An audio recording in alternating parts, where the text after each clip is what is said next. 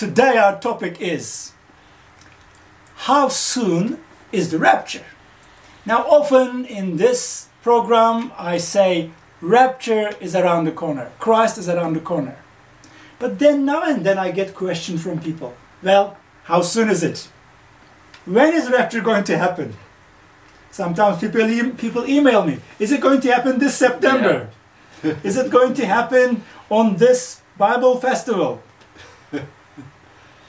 Now this is the question we're going to deal with today. How soon is the rapture? Ironically, if you want to understand the future, you very often have to look back. Exactly. Jesus said that my coming again will be like it was in the days of Noah and as it was in the day of Lot. So he was looking back. How was it in the days of Noah? Terrible. Well, the whole world was filled with violence, the Bible says. Yeah. But anyway, a judgment was coming.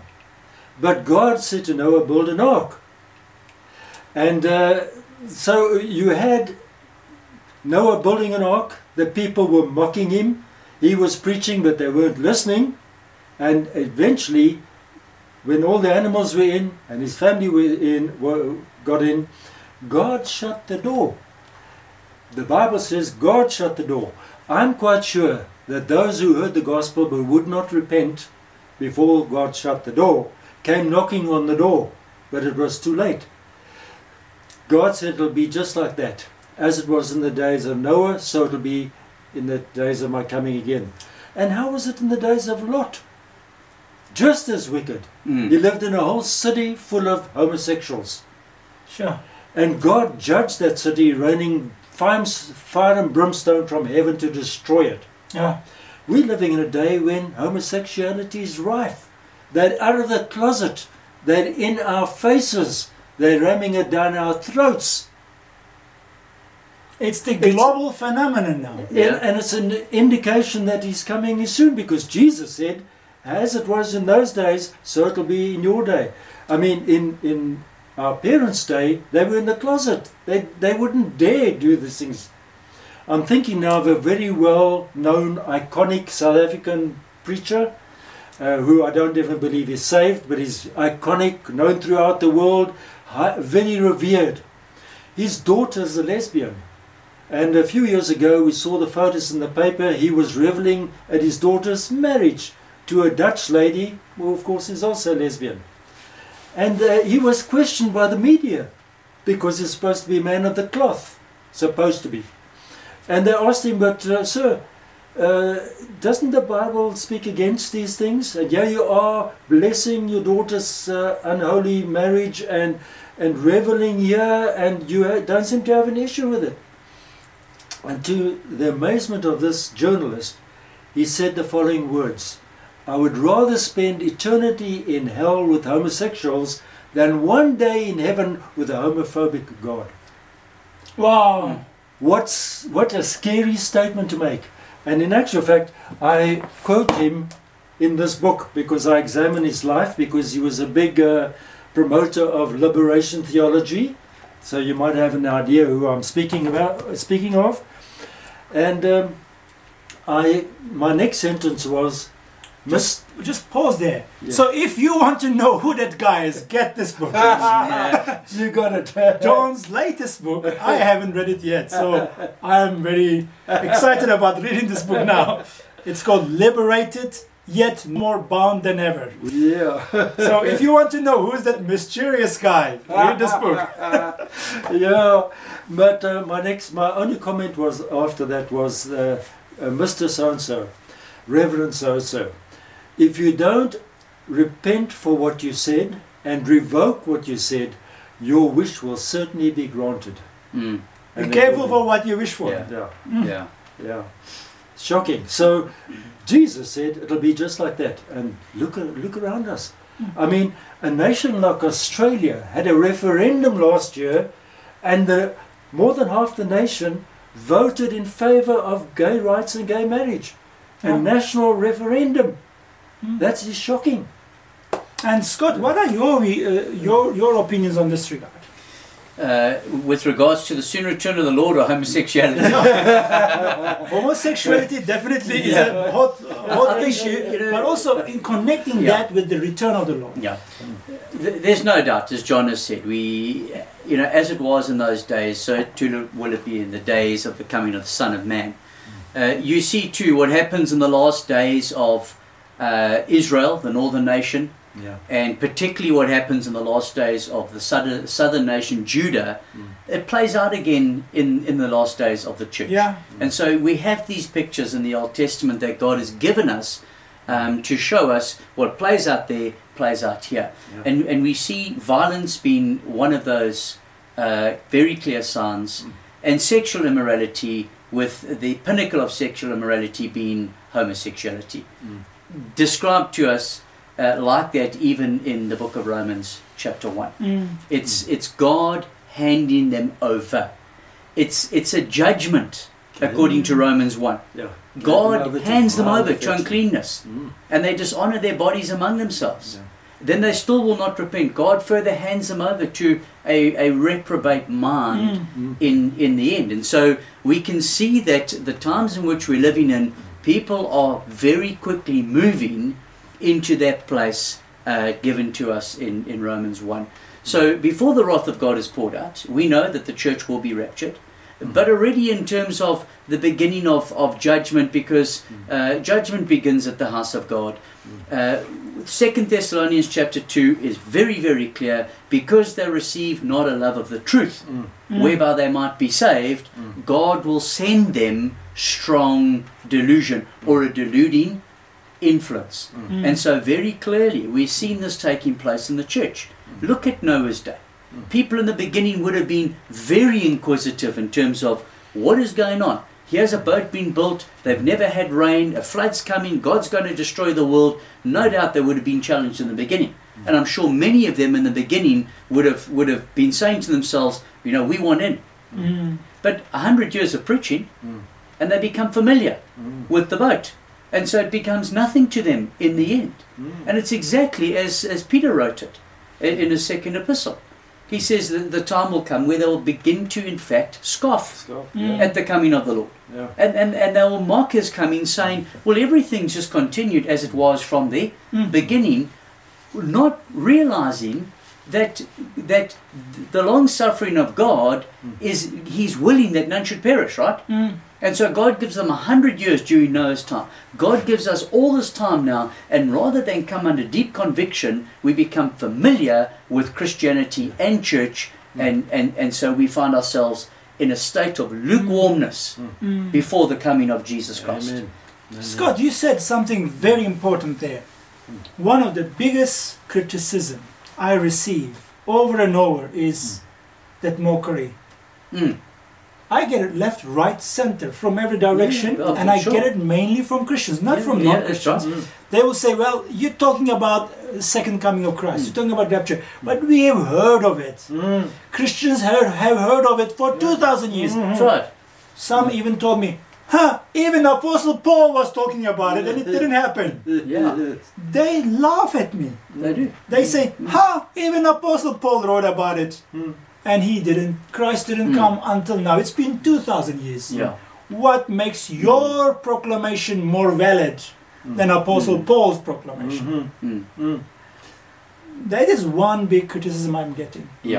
And exactly that's what you're saying. People became so familiar. They are scoffing at it. They're mocking God. They're mocking the Word of God. And this mockery comes from Christians. Some of them are very close to me. When I say close to me, they are maybe sitting in the same church, or they're maybe in the same environment where I am. And they love the Lord, they love the Bible, but they fail on this very, very important subject. I think what you're talking about ties up with the great falling away that we're told in 2 Thessalonians chapter 2 will occur just before the rapture. That's right. Just look at churches. They're preaching a prosperity gospel, a feel-good gospel, all kind of other gospels, but the gospel of Christ.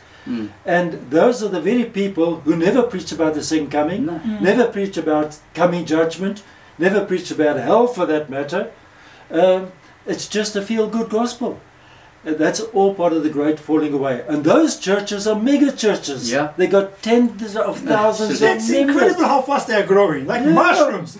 And the gospel preaching churches are not growing very fast. Yeah. I think that's exactly what the Bible was talking about, a great falling away. Many numbers, but no depth, no spirituality, Yeah. no truth in them.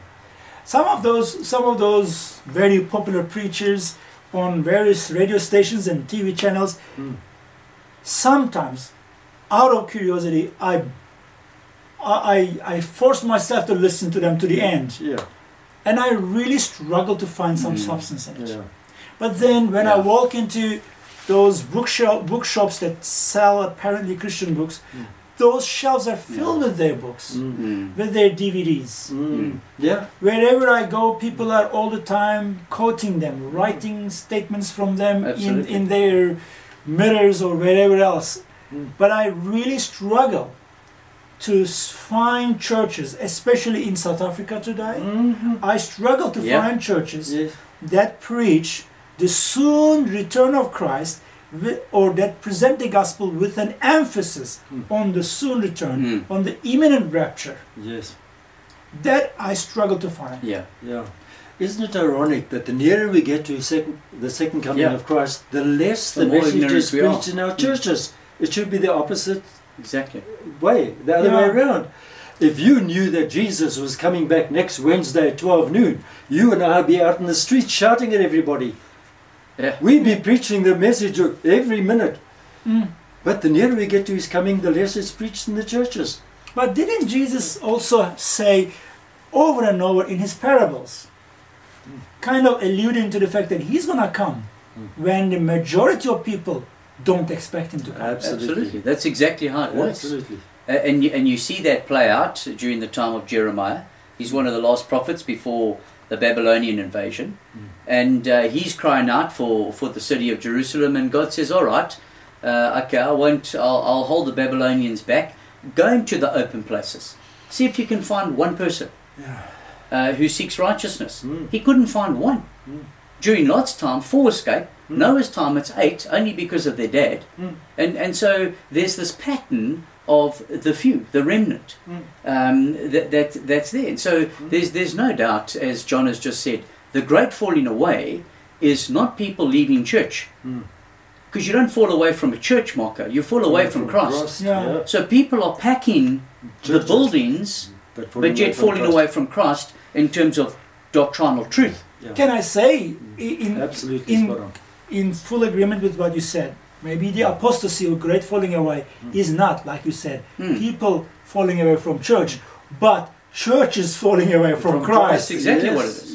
Pastors falling away from Christ. Sad. And the but whole flock falling away from Yeah. Christ. Yeah. Yeah, and so I mean, you know, to sell doctrinal books like this, you know, you're not going to sell millions of these. That's why the Christian book rooms won't take them, because at the end of the day, they sell in for the sake of revenue. That's why they Absolutely. exist. It's not about getting the gospel out. There may be small independent book rooms who have that heart, but generally speaking, it all comes down to revenue at the end of the day. And so there are many signs, Marco, that we see concerning the imminency of Christ. There's 2 days we warned about in the book of 2 Thessalonians 2. And so the one is a known day, the second coming of Christ, because you can work that day out. And then there's the unknown day, which is the rapture. That's why we've always got to be ready, because it's an unknown day. No man knows the day or the hour, and he comes as a thief in the night. So it's not like you're sitting up waiting. You're watching. You should be watching and praying. The 10 virgins, 5 wise, 5 foolish. But the scripture says before the bridegroom came, what happened? They all slumbered and slept. And then there was the shout, behold, the bridegroom's coming. I believe the shout is now. And maybe a tragic event that is going to wake the church up, possibly the Ezekiel 38, 39 war, but there will be a shout that And will wake up. This program is a shout. The We righteous. be This is shouting, a shout. Christ is coming, people. Absolutely. So you're right. There is the shout going out, and would to God that the shout gets louder and louder within the Christian community, so that those who are truly born again but are lukewarm or sleeping wake up. Yeah. That we ready ourselves for the bridegroom who is coming. Speaking of shout, Scott, for the sake of our viewers, very interesting information I want to put in here. It was more than a year ago. Our ministry team, mainly our intercessors, my wife, myself, we were all praying regarding the new year. It was more than 2 years ago, regarding the year ahead and regarding various projects we were thinking of getting involved. But as we were praying, we were praying for, I think, for a couple of weeks.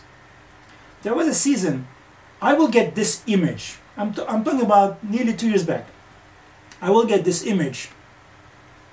An image I will see. I will see one of those old school sun clocks. What do you call them? Sun clock.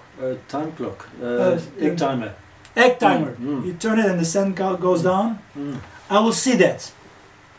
But then after a while I started seeing an actual clock.